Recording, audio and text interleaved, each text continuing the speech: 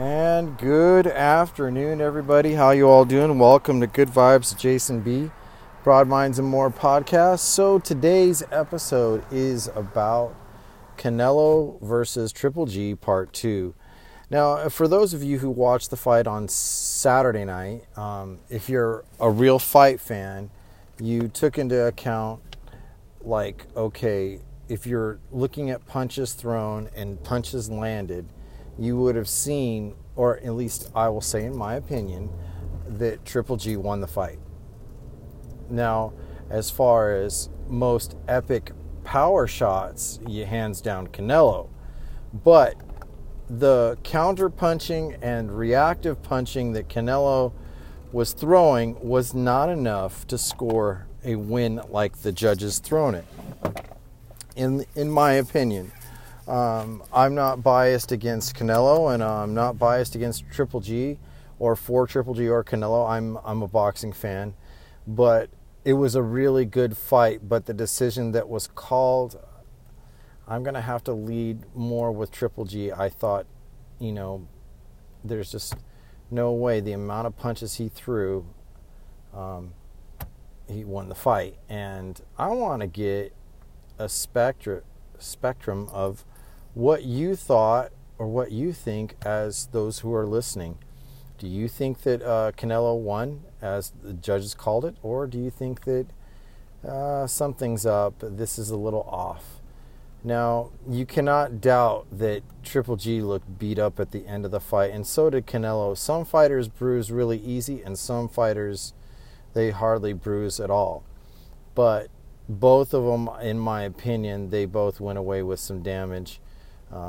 They both had cuts above the eye, but Triple G had definitely a lot more bleeding and bruising in his face.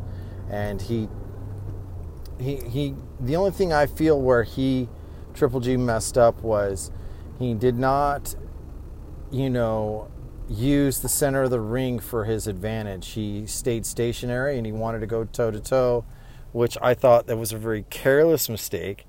I thought that when you're taking that kind of chance, because I remember in the third round or second round, Saul Canelo really hit him hard in the ribs. I mean, after that hit, he was sucking wind for the rest of the fight and could not regain his strength in regards to Triple G.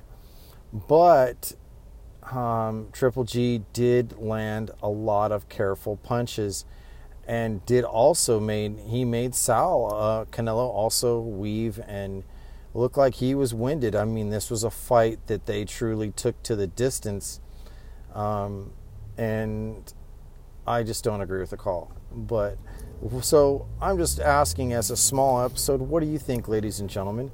Do you think they should refight again? And do you think they should fight in Las Vegas or fight somewhere else? I'm thinking the days of Las Vegas fighting is really ridiculous. I think that these mega fights should not be taking place in Vegas. They should be taking place in other states like California, because in California you have to weigh in the day of the fight and you have to stay that way.